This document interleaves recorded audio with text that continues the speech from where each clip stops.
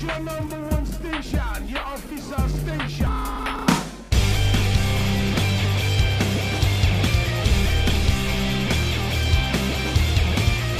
You're listening to The Itch. My name is Casey.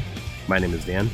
And I'm Aaron, and this week, we're scratching the itch to celebrate a holiday weekend right. I feel like all year long, first-time things are happening for the itch. It's always new events and stuff we've never done before in some way or another, and Labor Day weekend was no exception. We did a thing. We were all in St. Louis, and there were 2 nights that had plenty of shows for us to select, and so we actually ended up splitting up both nights and covering totally different shows, not necessarily for the sake of podcast coverage, but just because these are the shows we really felt like seeing on those nights. And so Casey and I went and saw a show on Saturday and then another one on Sunday. And then Dan and his wife, Hannah, went and saw a show on Saturday and another one on Sunday. And we had some friends along the way that you'll meet throughout this conversation. But 4 shows, back-to-back nights. If this wasn't Itch Fest, then I don't know what would be. Yeah. If only we could have just put our stamped our name on it and combined them. Everybody, you're all coming to one show, or at least 2 days back to back. Yeah, yes. And before we dive right into it, we have to at least call attention to the one show that we didn't attend that happened, and that was Dead Poets Society at the Duck Room, which would have been a phenomenal show, but we missed it. That was Saturday night. Yeah. Dead Poets Society, they were a victim of circumstance. We just literally couldn't be in multiple places at the same time. But they have new music out, and it's fantastic. So check out Dead Poets Society. And go back in the archives and check out the time that Casey and I saw them in Kansas. Yeah. We tried to be everywhere at once. We just can't split ourselves in half and go. And then go, yeah. 2 shows at once, yeah. I mean, if they would have started later, I'd have been all about just, seeing a show and then going to see another show. We legitimately worked out the logistics to see if we could pull it off. Yeah. And we couldn't quite. We tried. So, Dan, why don't you lead us off and tell us about your Saturday night experience and who you went to see? Yeah, I was thinking that I should, because we drove downtown. First off, it was me, my wife, and Itch bestie Jeremy. You might remember him from the Non-Point trip to Kansas. Mm-hmm. He actually drove, which was awesome because I don't know. I'm just not a fan of driving downtown for one, and especially when I have to park like near the stadium and it's a Cardinals game going on. Nah, I'm good. So, thanks, Jeremy. You're the best. It's true. The old Rock House is a very downtowny venue. Yeah. Yeah. Like you literally get right off the highway in the middle of the city. Yeah. And then it's right there. And there was a Cardinals game going on. And so it was packed. So yeah, he drove us down there. There was only 2 bands that whole evening. It was just Kingdom Collapse and Fame on Fire. And this was Fame on Fire's first headlining tour. So, and this was actually the first show on this tour.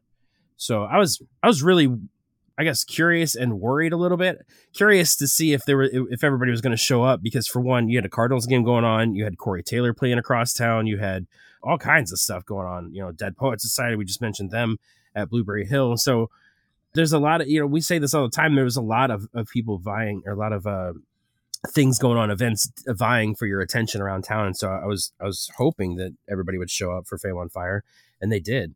All right. Yeah, we got to the old Rock House, and for one, I had no idea, because I've only been there one time. It was to see Non-Point back in like 2011, I believe. And because there wasn't that many people there for Non-Point at the time, it was just a small venue, and like they didn't open up anything, or at least maybe they didn't have an upstairs. I don't know. So they have an upstairs. They have like a balcony area in this place, and I had no idea. I've been there before, didn't know at all. So once we noticed that and how like close it was to the stage, we definitely headed for the balcony. Got the first on the rail seats up at the top, and so Kingdom Collapse started very quickly. Like that was the other thing that was great, is like the show started and the first band was on. It was, there wasn't like any dilly-dallying around really. But Kingdom Collapse started. They sounded great. My only issue was because we were upstairs and we're kind of already to the left side of the balcony area.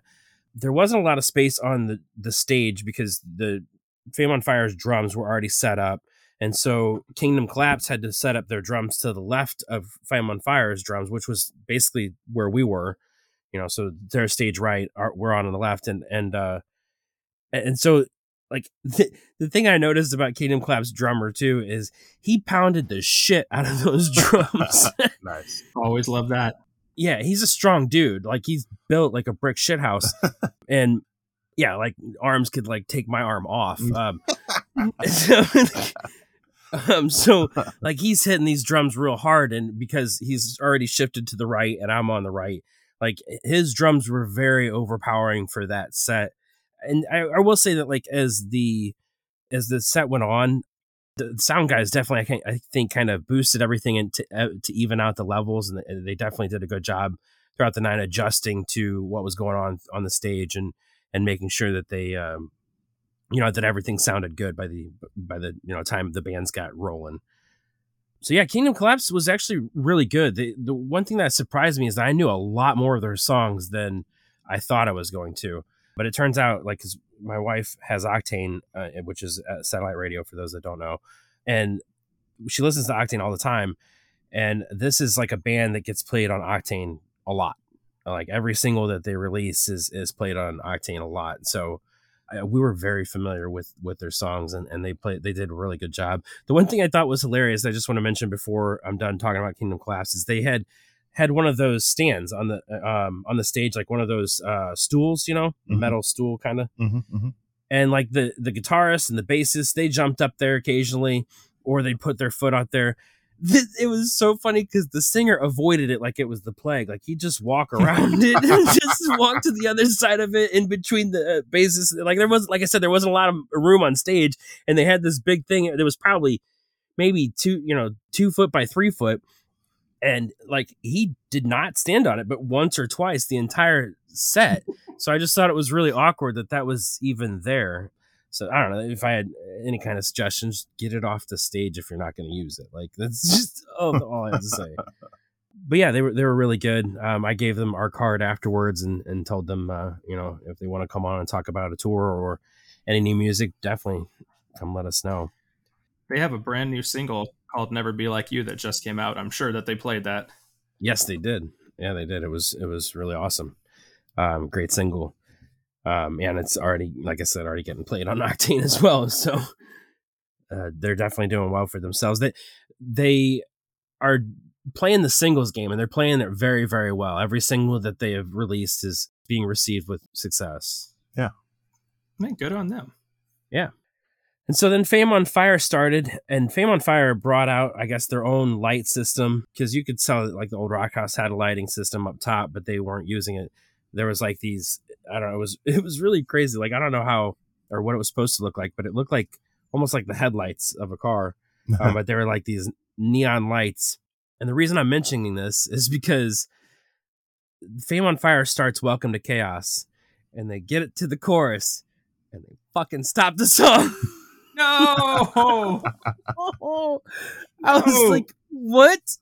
And like they're like, hold on, sorry guys, technical difficulties, and they run over to the computer, and they're messing with this computer for fucking 5 to 10 minutes, and everybody's getting real antsy, and they actually started just playing like their, the waiting music, I guess, in between sets. You had Fame on Fire elevator music going on.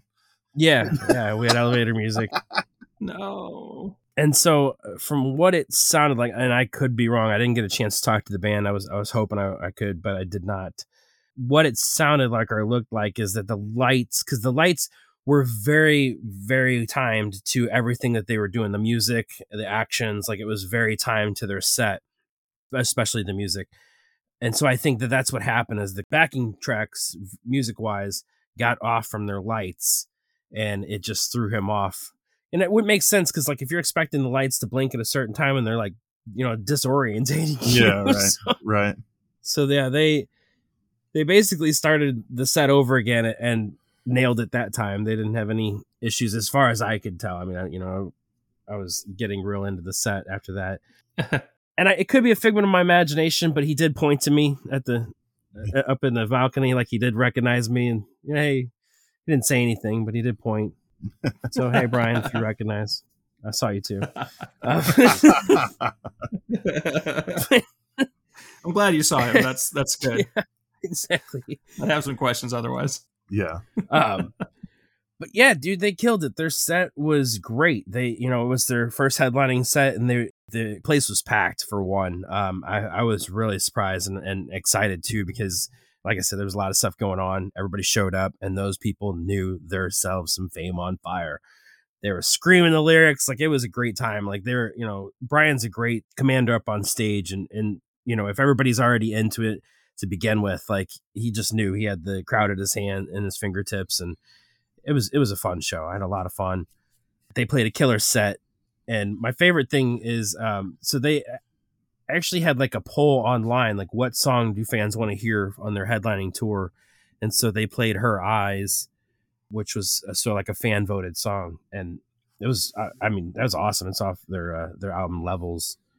Couple of things that come to mind whenever you mention that is the thought that I literally just had right before you said it, was that it's cool for Fame on Fire to do a headline run, because they have a set, even on a shorter set that we saw at Upheaval. Obviously, they have the songs. But then the second question, we've mentioned this before for anybody who's not familiar. Fame on Fire, one of their things, and it's kind of the thing that put them on the map, and they've continued doing it, is releasing covers. They do, what we call boy band metal, these heavy versions of usually pop songs. They do them with remarkable consistency, even to this day, going for that viral kind of situation. But for the most part, they don't play those live. No. And so I'm curious for Dan's experience. It sounds like they still really didn't, even with a whole headline set. No, actually, it was very reminiscent of the Shiprocked set list, because they had an hour long to play for Shiprocked, and this was pretty much another hour long set. They played the same exact cover song for both that set list and this one, which was Numb by Linkin Park. Mm-hmm. That makes a lot of sense. Of all the selections, the one that probably I would say has the most direct influence on them. And the placement for it was great, because, they played all their songs. They did, they got all their real good ones in, and then they hit the crowd with Numb, and then they played the last song with Plastic Heart, which, was just awesome. Like, I loved the way that they organized their set list for this show. I want to make an observation as well. With Chester's passing and with Linkin Park being largely inactive as an act since then, it's coincided, I'm sure that there's some causality, but it's also really coincided with the rise of a lot of acts that are very clearly Linkin Park influenced. And so I love that you kind of have like another generation of similarly minded artists coming up right in the wake of Linkin Park's sort of, whatever you want to call it, going on hiatus or just being inactive. And especially whenever they're dropping covers. We've talked before about how nice it is to hear a good band do a good cover of a song that you're going to have a hard time hearing otherwise. You may not have another chance to hear again by the original artist. Yeah, so they played like 15 songs. So you got your money's worth. Hours worth of Fame on Fire and 30 minutes worth of Kingdom's Collapse. So it was a great set, great show. And the other thing that Hannah said that was really cool about the venue is that you just look out the window and you can see in the arch in the background. That was just a really nice setting. I like that they only brought one opener, and they apparently had no local opener. They're like, no, if we're headlining, we are headlining. We are playing the whole thing. That's true. But the other thing I was thinking too is that Dead Poet Society was playing at Blueberry Hill, and as far as I know, it was just all the bands that sounded like rock-esque were probably opening for Dead Poet, if I had to guess.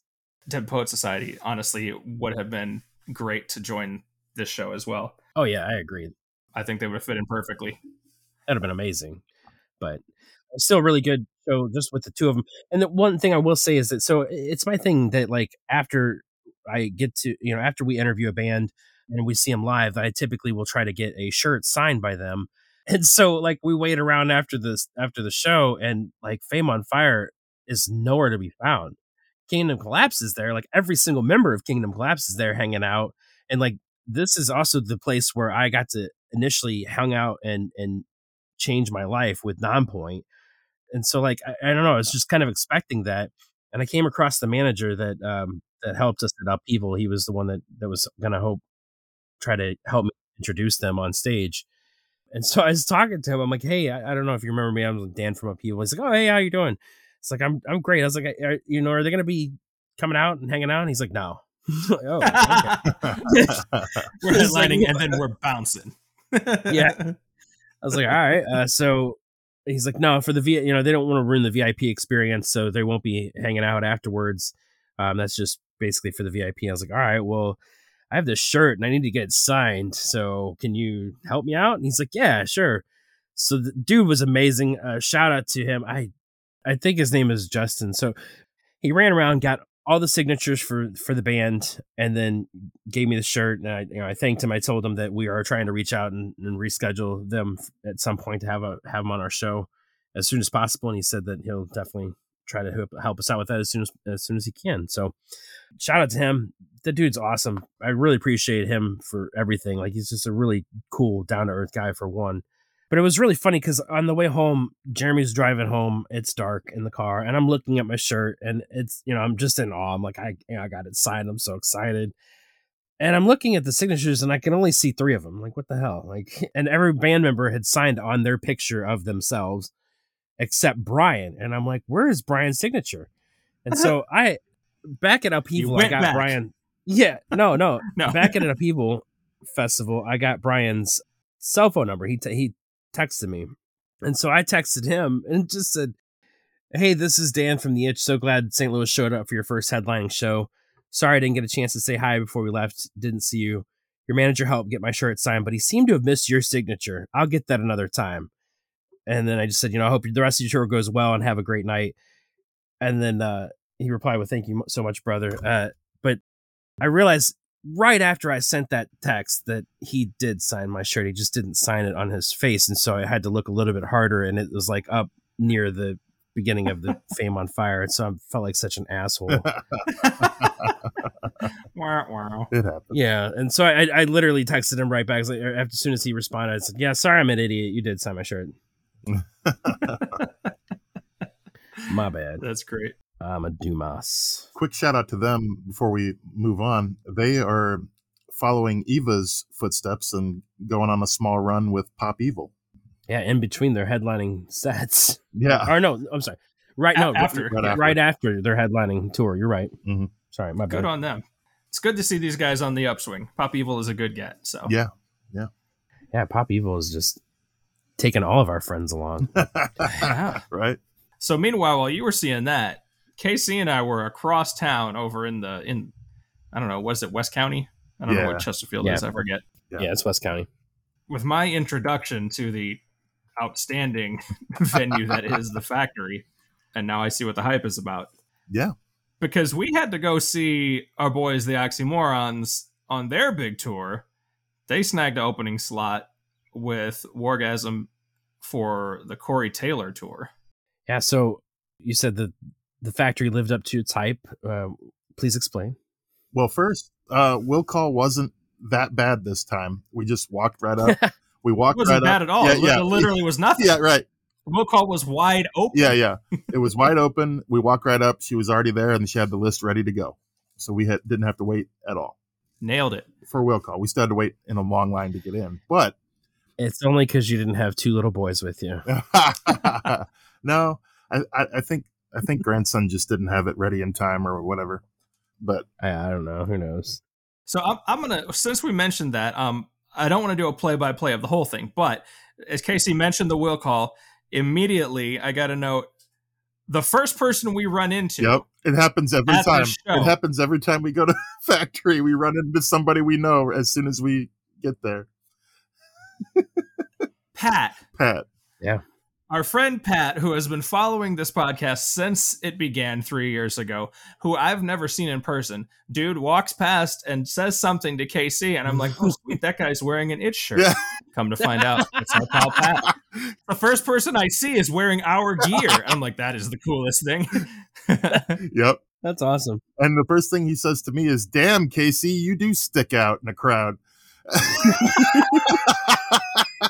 So then I shook his hand and introduced ourselves, and it was awesome. It was great. Which is funny coming from Pat, because he's pretty damn tall himself. He is a tall guy. Yeah.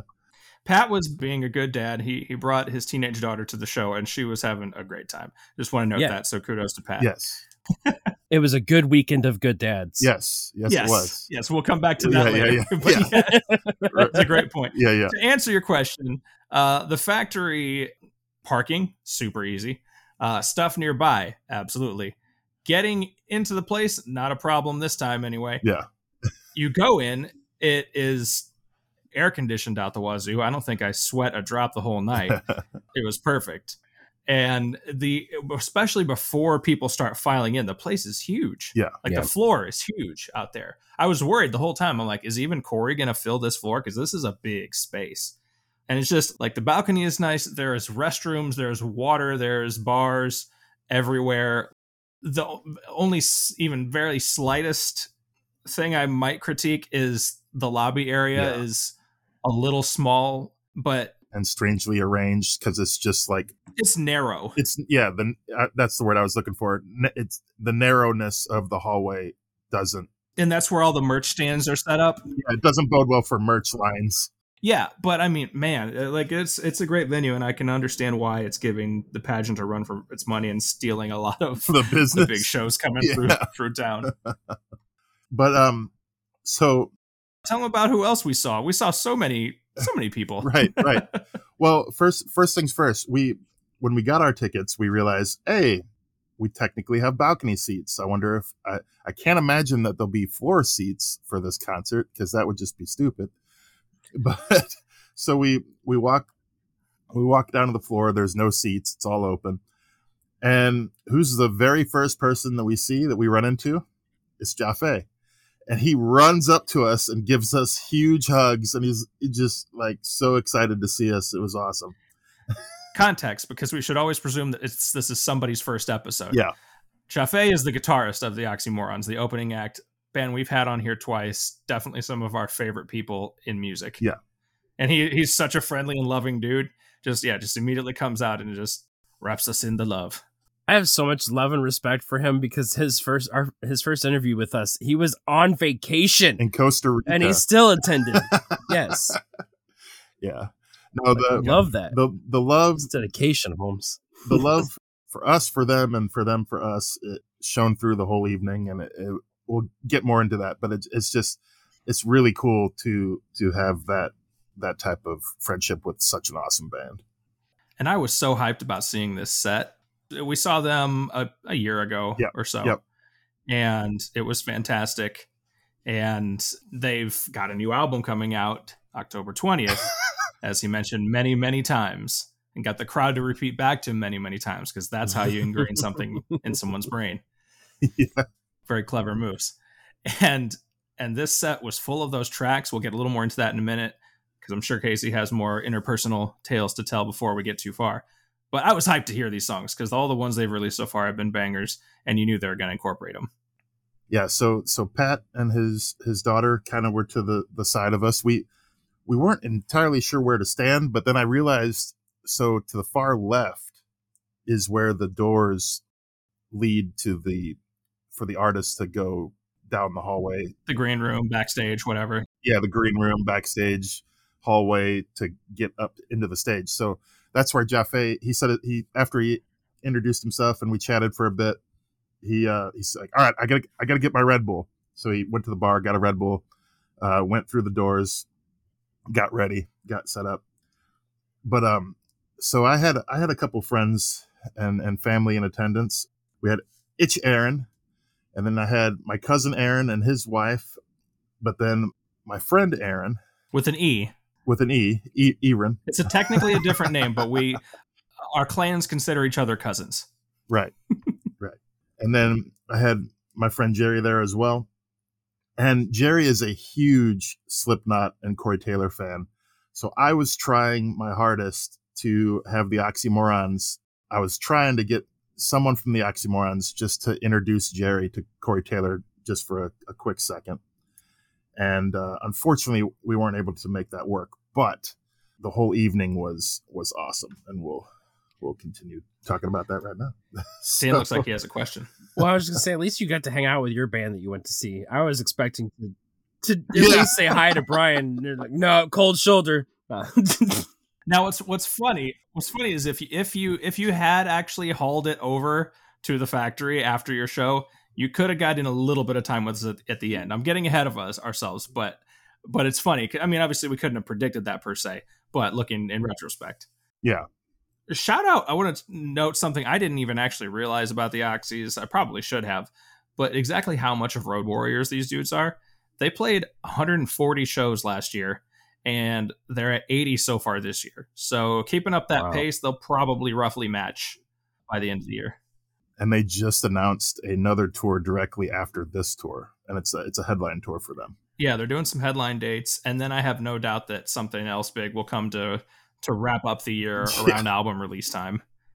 And then probably even bigger. Remember earlier at the beginning of the year, they were opening up for sold out shows for Bad Omens in Europe. And that's, I mean, yep. They've had themselves a year. Yeah. Couple years.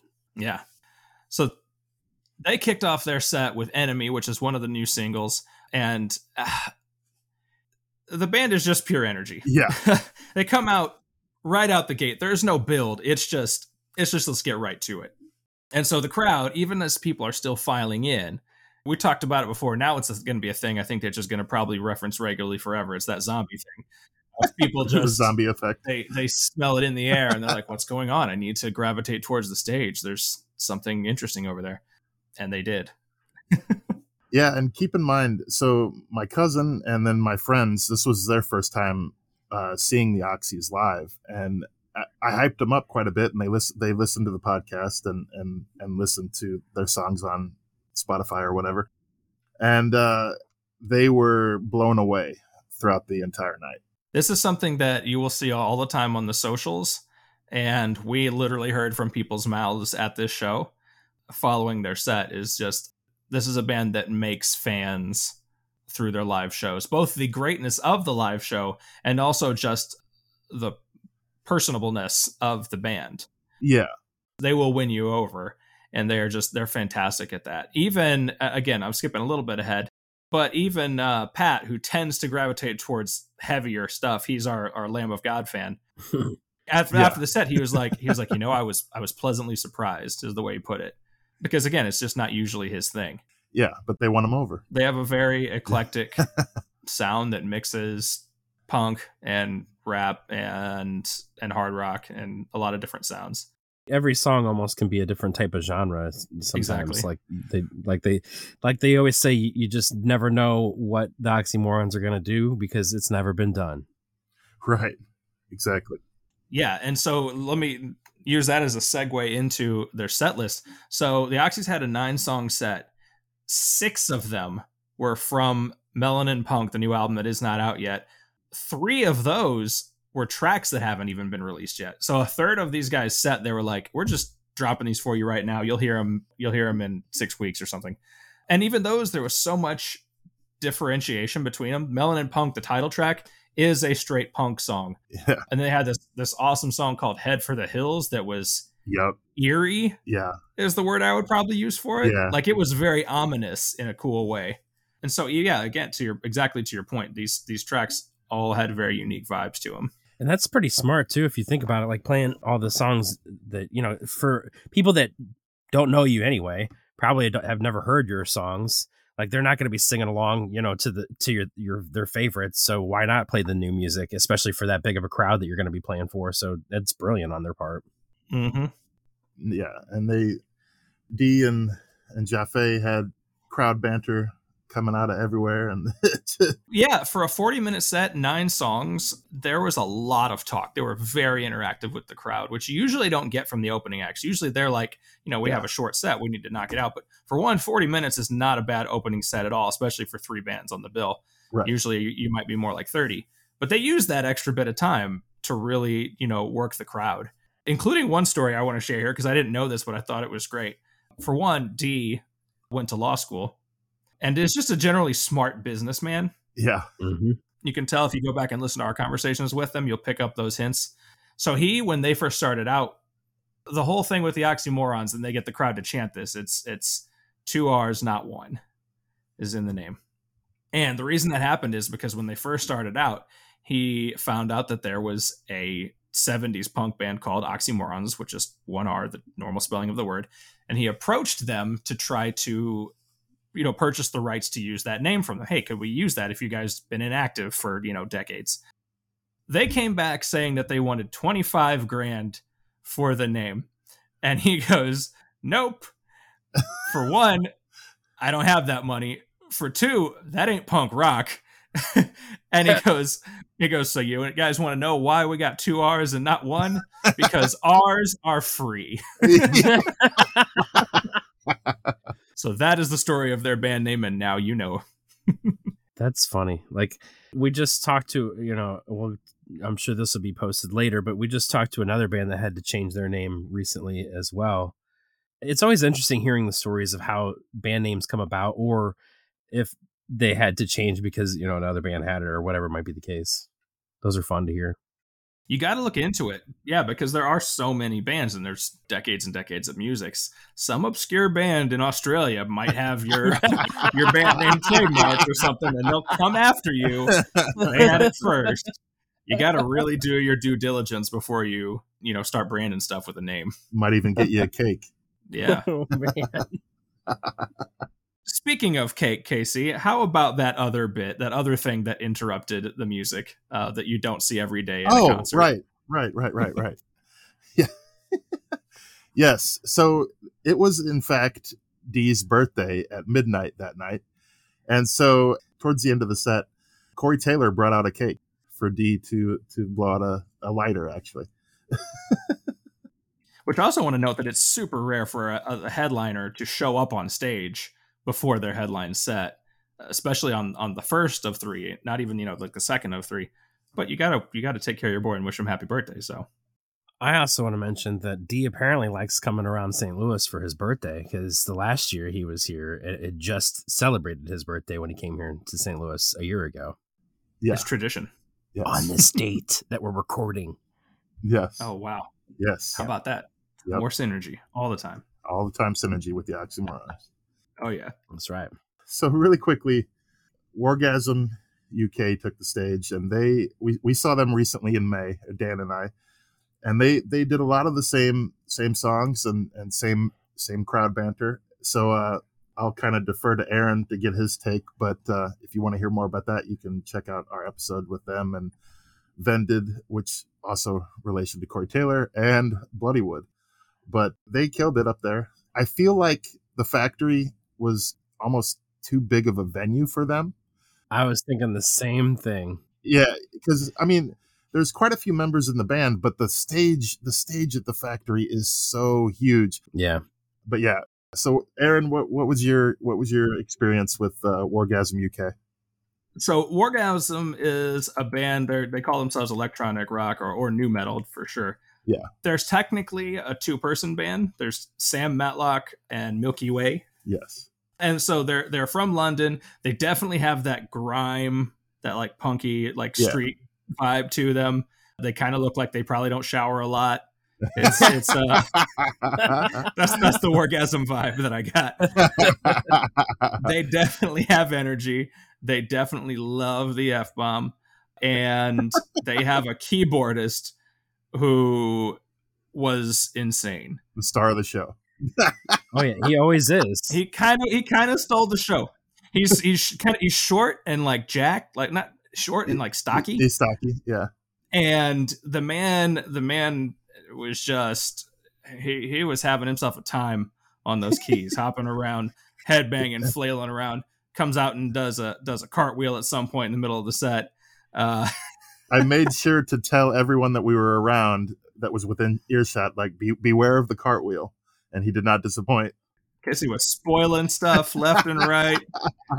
Told me about the cartwheel that was coming. Did he sing the cover song as well? He did. Yes, he did. Nice. And on his little case, it said "not a gun." Yes, which was hilarious. So that's just so he can get through the airport. So yeah, exactly. It's not a bomb, No. So his name is Adam. There's actually 2 Adams in the group. Okay. Yeah, there's Adam Breeze as their drummer and Adam Crilly is their DJ / vocalist. There you go. And then can't forget Edison Hunter, their guitarist. Yeah. Their sound has been described as the Prodigy meets Slipknot, and I think that that's fairly reasonable. Accurate. Yeah. Yeah. it's accurate. But Adam, some of the times when he's headbanging and just losing his mind, I thought he was going to bust his head open on his case because he's such a violent headbanger. But I'm not gonna, all that to say, yeah, they have energy. They definitely had a vibe. Milky Way pretty much wears underwear with a bullet belt. Yeah, and that's her thing. So she's out here looking like Tank Girl or something. And I'm not gonna say it was my vibe, but they have an audience, and this was definitely not the worst place to put them. Between these two artists, they weren't out of place. They're better live than their recorded sound. That's my thing with Orgasm UK is they're way better live than they sound recorded. And to reference the cover you mentioned earlier, they did the one that the keyboardist sang. They do. Really, it was only like 45 seconds or something. I feel like it was very brief. Yeah, it wasn't stuff. The whole thing, but yeah. It's Limp Bizkit's Break Stuff, and that's a song that just sets people off. And so fair play to them for using that in the middle of their set. They definitely had a few, and I'd have to go find out exactly which ones I'm referring to, but a few songs that really had some cool, I would say, like dubstep elements to them that I liked. Yeah. But I don't know. It was like a new metal rave. Yeah. That's also a good comparison. Yeah. And so they were, speaking of new metal, they were setting up for, really one of the, I don't know, is Elder Statesman a respectable term? Yeah. Yeah. One of the godfathers of new metal? Sure. Yeah. Corey and Slipknot, he's a huge name, and they're one of the few bands that has really stood the test of time, apparently. One of the pillars of new metal. Pillars, that's a good word. Ooh. Yes. I like that. Corey Taylor, frontman of Slipknot and Stone Sour, and he's doing his solo run. He's got his new, actually, Wargasm, Oxys, and Corey all have new albums out right about now. Yeah. Give or take a few weeks of this episode dropping. So one thing we got to say before we officially start talking about Corey is right as he took the stage, Dan texted us and was like, our show's over. So we're like, oh man, you could probably technically make it. You guys were on the guest list. Technically, all except for Jeremy, I suppose. My ride. Yeah. Yeah. That's true. You're okay. Just the chauffeur and dropped you off and and taught the rest of the set. He's my friend, not my Uber. Like I know. But Corey took the stage, and honestly, I was kind of curious what this was going to be because, is he strictly going to play his solo stuff? Which I respect the hell out of Corey for just doing what he wants to do when he wants to do it. And he does it all great, but not all of it is my cup of tea all of the time. But this particular set, it was kind of a greatest hits instead of just CMFT stuff, which was a nice surprise. You want me to do the numbers breakdown? Yeah, sure. Go for it.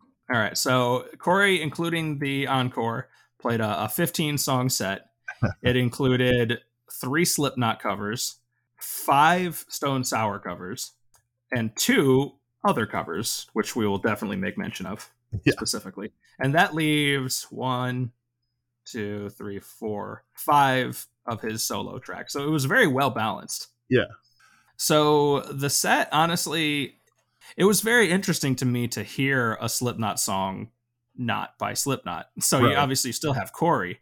And I have never seen Slipknot live, and they're not really my favorite act, but I'd be interested. I don't remember if you guys have or how many times, but I'd be interested in seeing what your take would be on the Corey Taylor version versus the Slipknot version. I mean, it's obviously stripped down because there's less people, and he's not in a full mask and kind of a different persona almost per se. Yeah, but it was a different take, and I kind of enjoyed it a little more than just watching Slipknot. Actually, I would imagine that it was a lot less drums.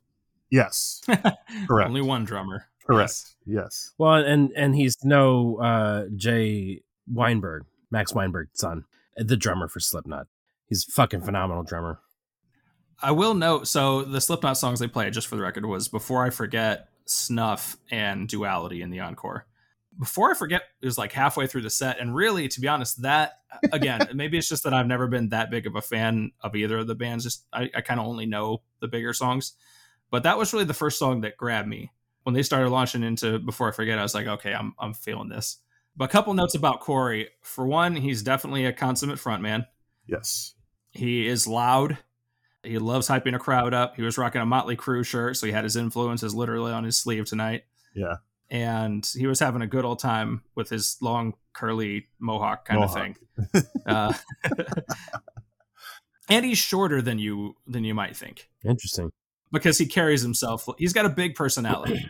Right. But he came out in like a leopard print jacket or something like that. Like he was really doing CMFT is what was going on. I do what I want.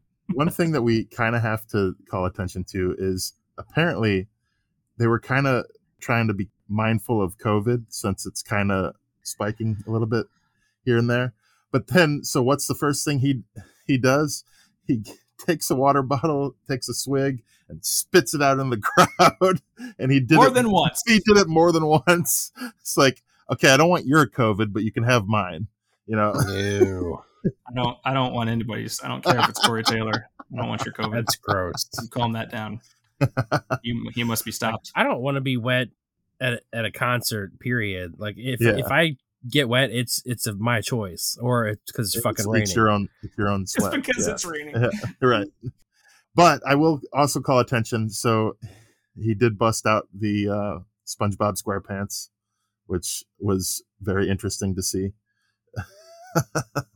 He did do SpongeBob, and I love that that's become a staple of the set now.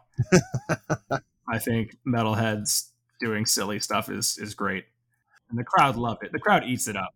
Well, he got an acoustic guitar, and he gets his stool and sits down, and he's like, all right, so what song do you want to hear? And then some of the members of the crowd, yell out SpongeBob, and he's like, fuck you. And then he just starts playing it. Nice. It wasn't the only time he said that to the crowd. Yeah. But apparently it's a term of affection. Nice. Yeah. But it was an awesome show, and he killed it up there. The musicians that he surrounds himself with do a fantastic job. So if you're a fan of that, then you're gonna love it. So after Corey's done, we're waiting to see if we could run into the Oxymorons, and I was still, at this point, I didn't think we were gonna have a chance to see Corey, which again I wasn't expecting it anyway. So we were kind of just waiting. Then we were getting kicked out of the venue, so we had to move to the lobby, and all of the Oxys except for Ki. Ki was the one member that we did not see the entire evening, other than performing, which I kind of thought was interesting. So I'm not entirely sure what was up with that. I think he's just the most private and wants to rest after a show, because he came out at the one last year, but he was out there probably the least of them even then. Yeah, introverted. Yeah. I think he's just the most introverted. He probably was spent on energy after that set. Yeah. So it was kind of a bummer not getting to see him. But so we go out into the lobby, and it's just really cool. Like I said, being friends with a band such as the Oxymorons and watching them interact with their fans. Because by the time we got to the merch booth, they were pretty much cleared out. Like there was not that much merch left for people to buy. I should also note at this time, Wargasm had cleaned up shop and was done. Their merch wasn't even set up anymore. Yeah. And this isn't, this is just to emphasize the way that the Oxys interact with people. And Corey's merch was set up, but the Oxys line was long, probably because they were there. Corey wasn't out there, but still, they were out there. They were hanging. They were taking pictures. They were joking. They were in, almost full force, as we said. Yeah. And so they hung out for a really long time, making sure that every person that came through that line. I even saw Dee giving a little kid like kind of a pep talk, like an inspirational kind of, a few statements of wisdom to impart on a kid.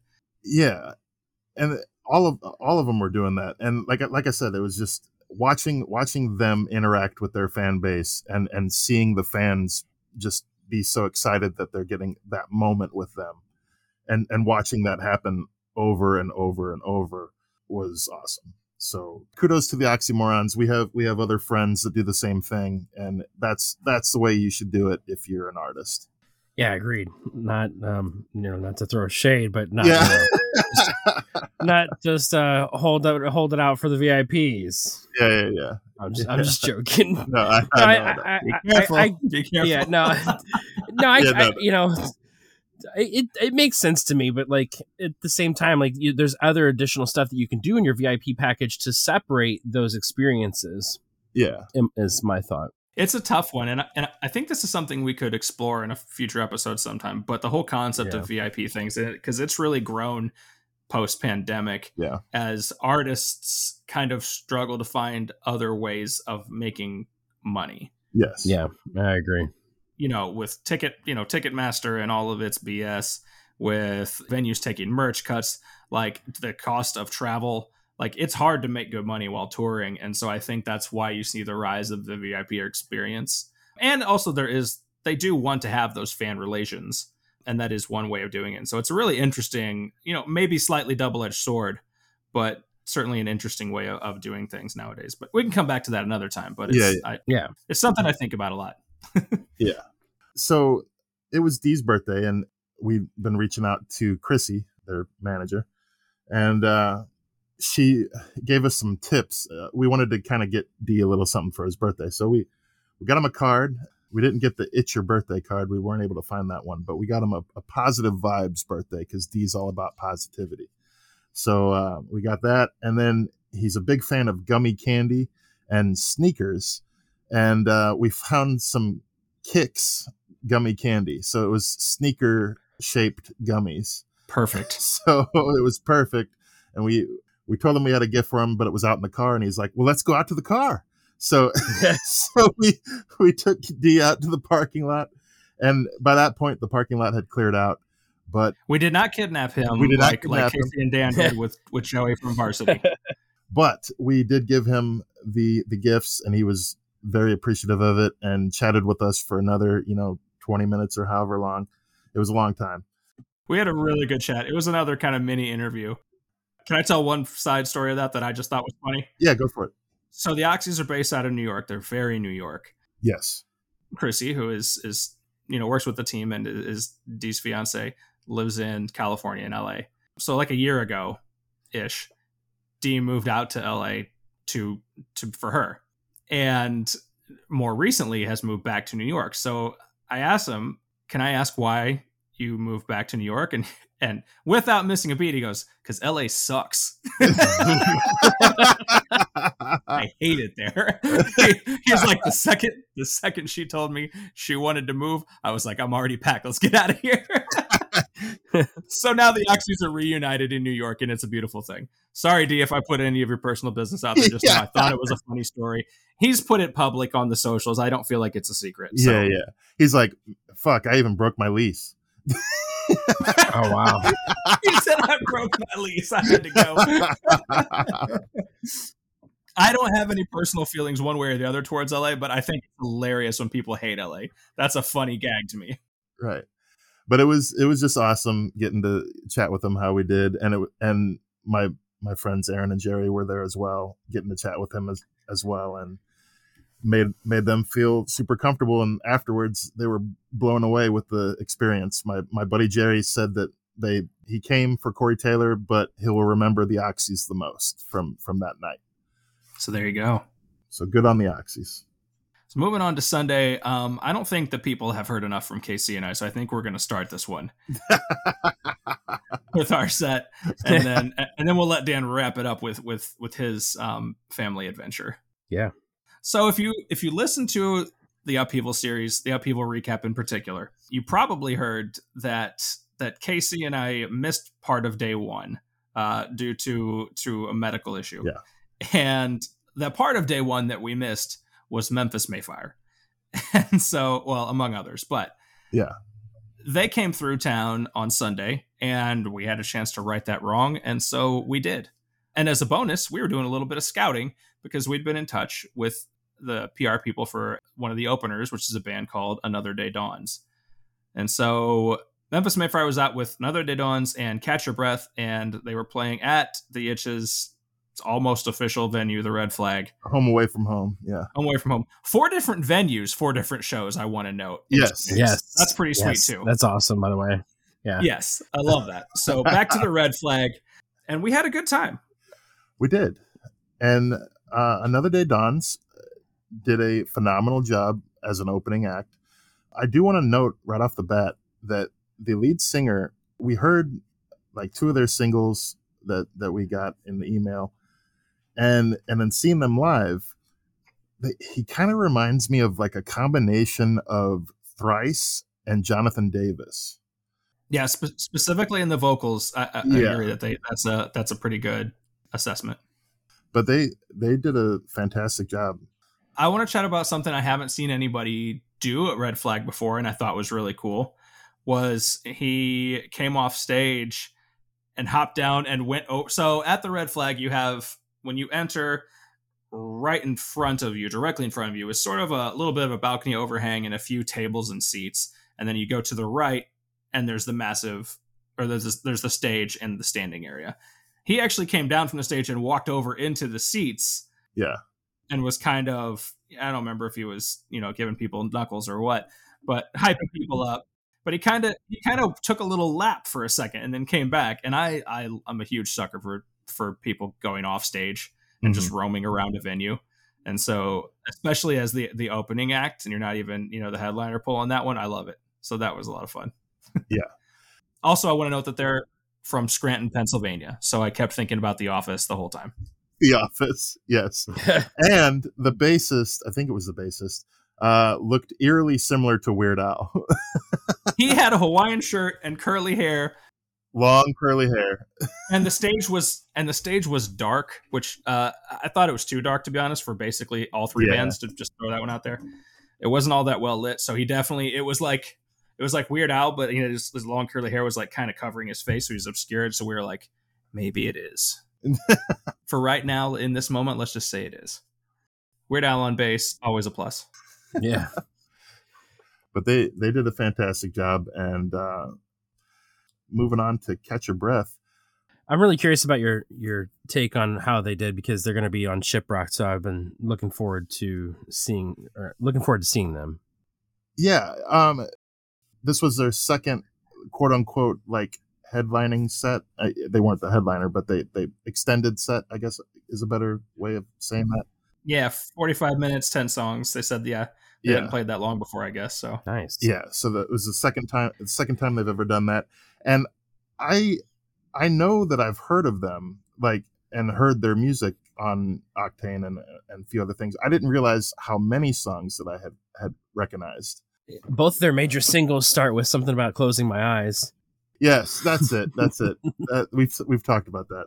Catch Your Breath, Close Your Eyes. They're always telling you to do stuff. And then their closing song was called Give Me a Reason. They're very commanding, these guys, always trying to tell you stuff. And I don't know what it is about Red Flag's venue itself, but everybody wants there to be moshing going on at all times. And I don't think the venue wants it to happen. He was definitely word aliving it and talking about the pit and everybody waking up like the whole time. So there's more stuff he wants you to catch your breath, open your eyes, or close your eyes, or whatever. Wake up. Mosh. I don't know. Nice. Yeah. But they did a very nice job up on stage, and the lead singer has a great command of the crowd, and he has a great Catch Your Breath and Memphis Mayfire both have a good mix of clean vocals and screaming. So if you like that combination of things, they did a great job. These guys, they weren't really my flavor, but one positive thing I do want to note about them, very cool shirts. Yes. Whoever's doing their art, they're on point. Nice. Yeah. I was like, I would almost buy this piece of merch just on the quality of the merch itself. Like, so you finally got to see Memphis Mayfire this year. I'd already seen them twice this year. What was your impressions? So we have a funny story. Two funny stories actually. So first off, Maddie, they play the opening song. Then after that's over, he's like, "Thank you for coming out tonight. We know that you had a choice in seeing Papa Roach." And He goes, "Thank you all for not going to Shinedown." Yeah. He's like, I'm just kidding. I love those guys. Yeah. Which is fair. Is fair. Again, Shinedown is one of the biggest rock bands around, and Papa Roach is no slouch either. They're gonna take a lot of your audience. Yeah. That's why I wanted to ask you, like, how crowded was it? It wasn't the most crowded show we've seen there, but it was solid. It was fairly full considering what was going on around town. Yeah, I would put it about on par with the Set It Off show that we saw last year with the previous Oxy show. Yes. We want to call attention to one thing that happened their previous show. So Maddie at the Red Flag fell off the stage at one point. Oh, wow. And ended up breaking his ribs. And so at the Red Flag? At his leg. He said. Oh, okay. I swear he said his leg. I thought he said ribs, but I could be wrong. So Maddie falls off the stage, hurts himself, and there was a paramedic that was in the crowd, and she patched him up, so to speak. And but I think they had to kind of close the show at that point because it was that bad of an injury. Yeah, so he's like, listen, so for one, Memphis Mayfire, just like us, was making up for a medical issue that ruined the last time. So, because last time we were here, I broke my leg falling off the stage. So tonight we're going to make it up to you. And so it was really cool that, late in the set, that same paramedic girl who had taken care of him was like in the very front. And so he pointed her out and he was so excited that she was there again to see them. Yeah. But before the show, with the band or stagehand or somebody had taken in bright green duct tape on the side of the stage where he fell off before and written in duct tape, "No Maddie." And he had a barrier that he was apparently not supposed to cross.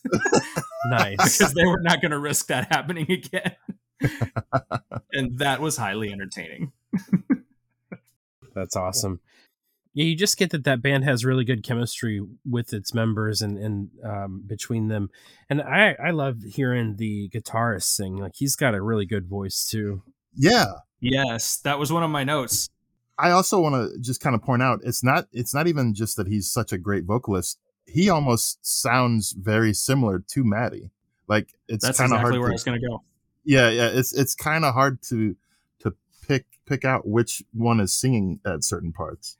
So Memphis Mayfire, earlier in their career especially, they leaned more into like the pure metalcore, and there was a lot more harsh vocals, a lot more screaming. Over time, they've kind of not softened up, but they've kind of radioed it up. And Maddie started singing, and Maddie has a great singing voice. Yeah. But what you have with their guitarist that works perfectly is, since he does mesh so well and sound so similar to Maddie, you can pretty much have Maddie doing both things at the same time, because he can be screaming, the other guy singing, the other guy sounds enough like him that it may as well be the same person. And so it's really a best of both worlds situation, and they worked so well together. Yeah, I agree.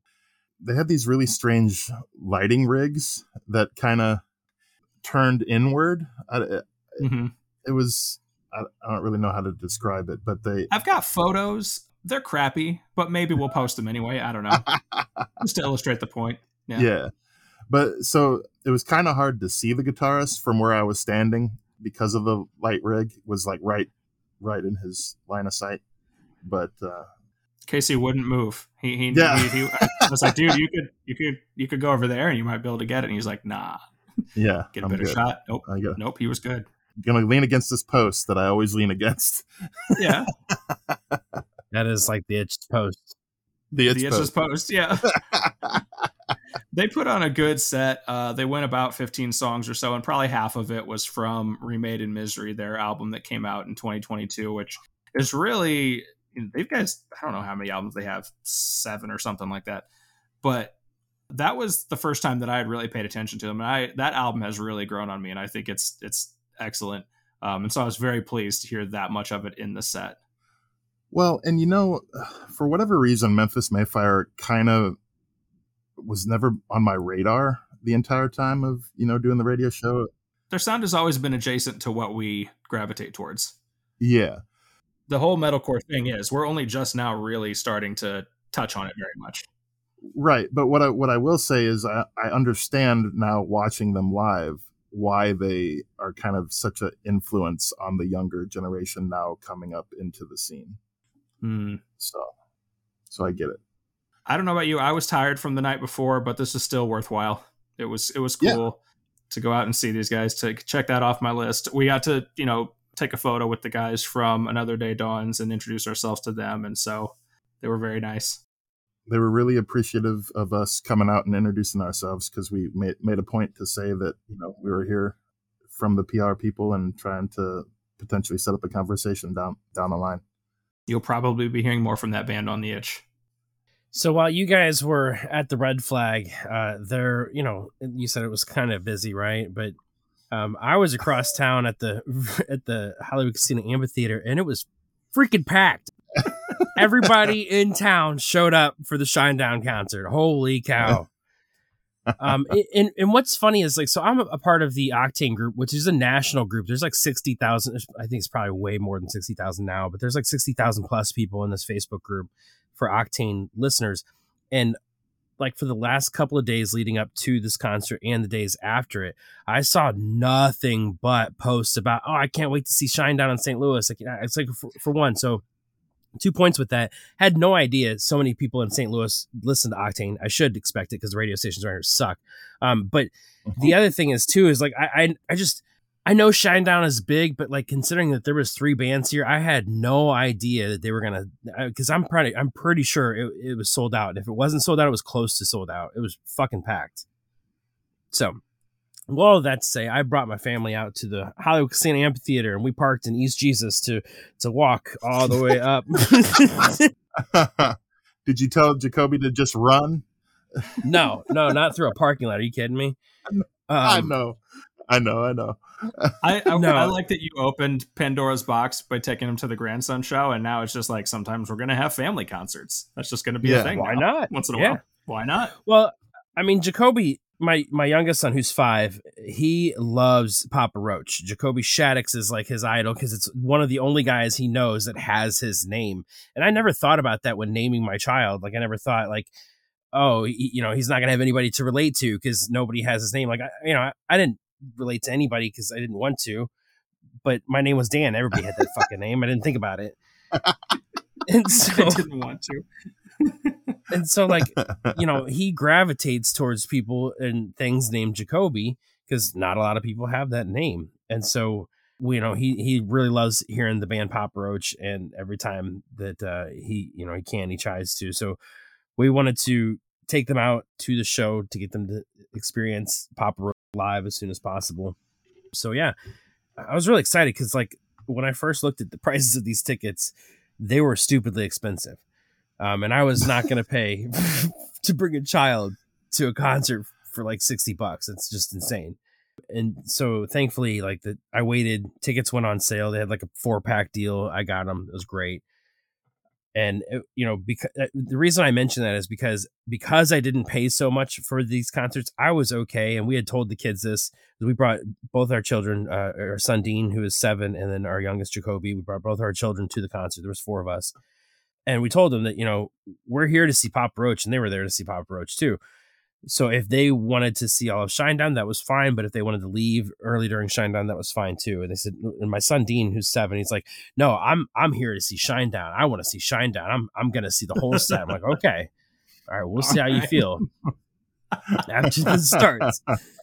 So I bring that up because, I bring up where we parked, because we parked all the way in the back of the parking lot. We had to walk all the way to the front of the venue, and then all the way around the venue, and then to your seats and stuff.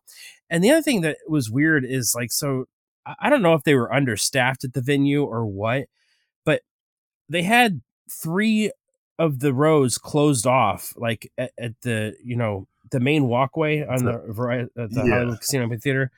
They had the stairs closed off, so you basically had to come through the front entrance to your seats.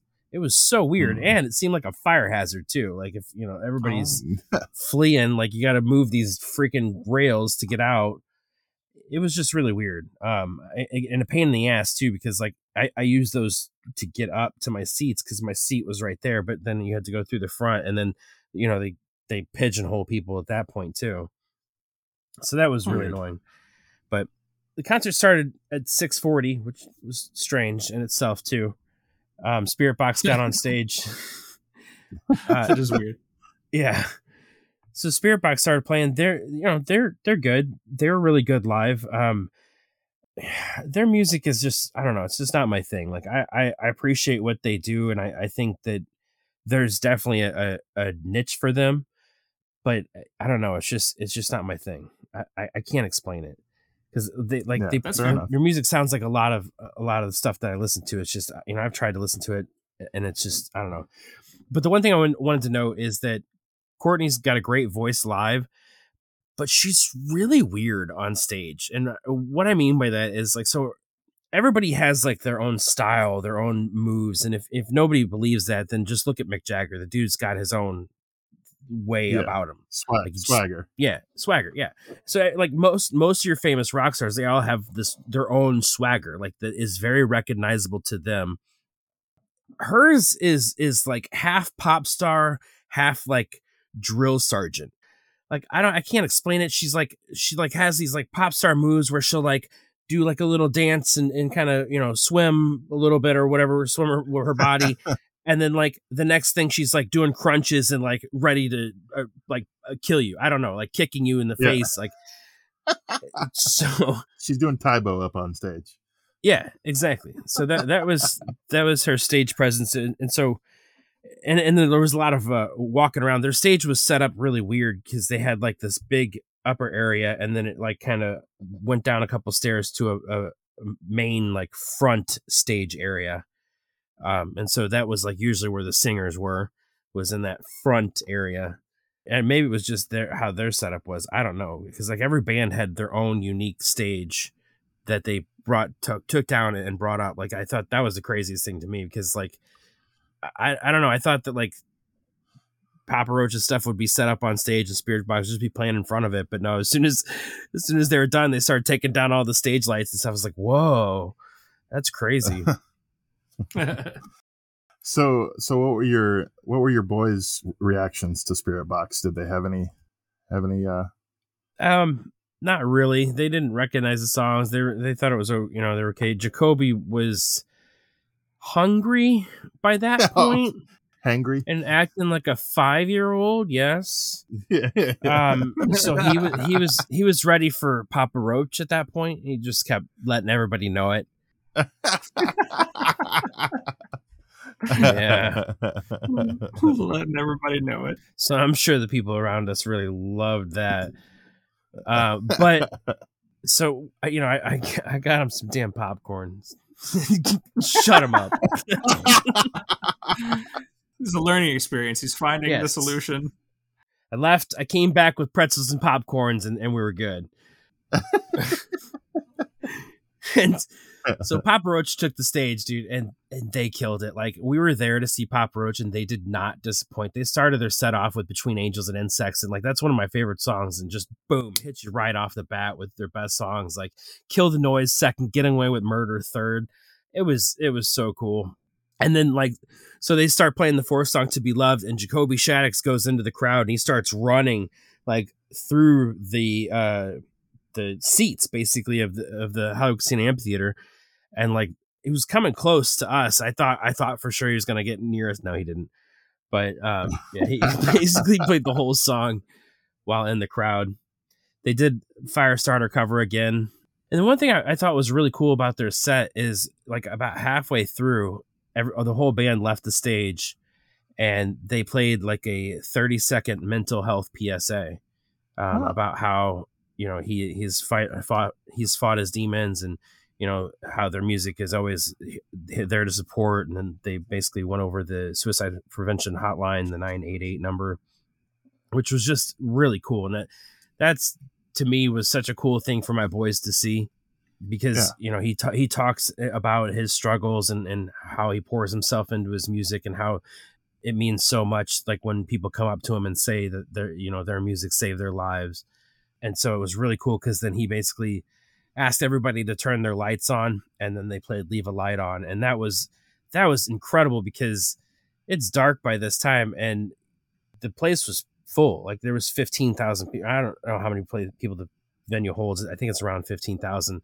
And I guarantee you there was probably 7,000 of those phones, or, if not more, all lighting up the venue. Like, it was bright. And so, like, the kids they were in awe. But like when Papa Roach started, like, the boys were standing on their chairs. Hannah looks over and she's like, "Oh my God, this is so freaking cute." And like, because they're singing along, they're loving it. They know all the lyrics and shit to Between Angels and Insects. And like all the fans around us are loving it too, because the boys are really into it. But yeah, they killed it. Like, after Leave a Light On, they played No Apologies, Born for Greatness, Help, and Last Resort. So we got to see all the songs we wanted to see. The boys got to see all the songs that they wanted to see. They were just fantastic. Couldn't ask for more. Nice. I was going to ask, did Carl Roach make an appearance? No, he did not. They did not even play that song. Yeah, sad. It was really kind of like a sad for Carl. Yeah, it was kind of a greatest hits as opposed to focusing on their newer songs. And then Shinedown took the stage shortly thereafter, and they sounded great. And it was funny because the boys were all ready for Shinedown at the beginning of the night, and as soon as they took the stage, they were not ready. They were ready to go home. So they wore out all their energy. Yeah. Yes. Spirit was willing, but the body was worn out. Yes. 3 songs into it, and they're like, "We want to go home." We're like, "All right, let's go." Which it worked out perfectly, because we were, as we were leaving, they started playing Devil, which is like one of Dean's favorite songs by Shinedown. And then as we were kind of walking out to the car, Shinedown was playing all their ballady type songs. So if they were feeling tired and Shinedown started going into those types of songs, they would have been out. Because sure enough, they did pass out in the car on the way home. And they absolutely are typically not the type that sleep in cars. So that just goes to show you how tired they were. Yeah. Get to find some matinee shows for these kids. Oh, man, I wish. Yeah, right. Yeah. But yeah, so incredible night for me and my family to see Shinedown, Papa Roach, and Spirit Box. They all put on a great show, and definitely I'm glad that St. Louis showed up to that, because that was just incredible. Like, everybody was there. That actually makes me happier for the turnout that Memphis got. Again, I thought they did fine on the crowd, but the fact that Shinedown show was that packed, and there's certainly some degree of overlap between those two audiences. Yeah. I think even like the most recent Point Fest wasn't as packed as this concert was. Wow. Okay. Yeah, people showed up. I guess because it was a Sunday night on a holiday weekend, and most people probably found some kind of a deal like I did for ticket prices. But yeah, because I ran into a couple of our friends as well. I ran into David and Shelley, who apparently had VIP boxes. They're like, "Oh, are we special? More VIPs?" Oh, yeah. No, I was jealous. I don't know if anybody knows this, but that's actually exactly why Dan and Hannah had 2 kids, and not more or less, is because they had the foresight to know that you can only buy concert tickets in 4-packs. Nobody sells them in 3-packs. Nobody sells them in 5-packs. Or 5, yeah. That's true. It's always 4. You gotta good thinking ahead, guys. You did a good job. Yeah, that, and we didn't want to be outnumbered, but yeah. Yeah, you gotta at least have that 1-to-1. We did a good job for Labor Day, guys. I'm proud of the work that we did here in the shows that we saw. There was much rocking to be done this weekend, and we did it. It's awesome to know that we were represented at four concerts at 2 days. Yeah, I'm amazed. At 4 different venues. At 4 different venues, yeah. We were all over. We get around, guys. We get around. Like We do. We do. Real proud of our work. I also, before we wrap up, I want to take a quick note to say something that we haven't said it in a while, I don't feel like. And so I want to make sure that we're very clear about this. But to the listener. But we know that there are a lot of things vying for your time, and it means a lot to us that you give us some of that time, especially for episodes like this where we're cramming 4 concerts into one episode. So if you're sticking around to the end of this listening, then you are fantastic, and we deeply appreciate you. Definitely. Yeah, I definitely agree with that. And we try to make them as entertaining as possible, but that's up to you. Yeah. We like to bring hopefully some humor, some insight, just about the music world. feel like we got a decent combination of things, and hopefully listeners agree. Yeah. If not, let us know, and we'll see if we'll keep honing these skills. And all I can say is we have big things in the works. Oh yeah, we're gonna be busy through the end of this year. Ha ha ha ha ha. All right. Thank you very much for listening to the Itch's Labor Day Extravaganza concert, festival, fiesta, whatever you want to call it. Like we were fucking partying all weekend. Fiestival is fantastic. Festival is an awesome word. That's what this episode's going to be called now. We need to trademark this shit. Coining it. Labor Day weekend Fiestival. Festival. I just wrote it down. It's happening. Awesome. It'll be trademarked before this episode goes live. You're welcome for that. Yeah. That's what happens in these marathon recordings. Yeah. Yep. Thank you very much for listening to the Itch Podcast. My name is Dan. I'm Casey. And I'm Aaron. And I'm fucking done. This is too long.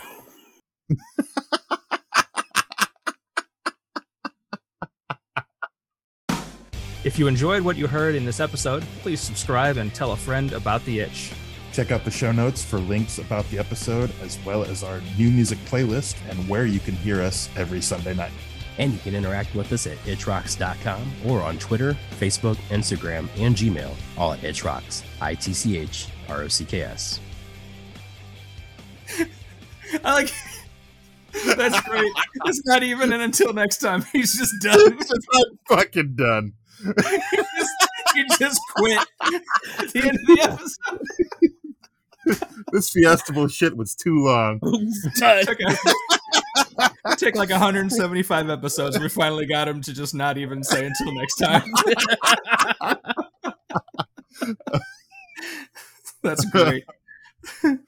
I am for real going to call it like the Labor Day weekend Fiestival. Whatever you said, I'm going to try to put as many of those words as I can in there. Extravaganza, yeah. Oh, man.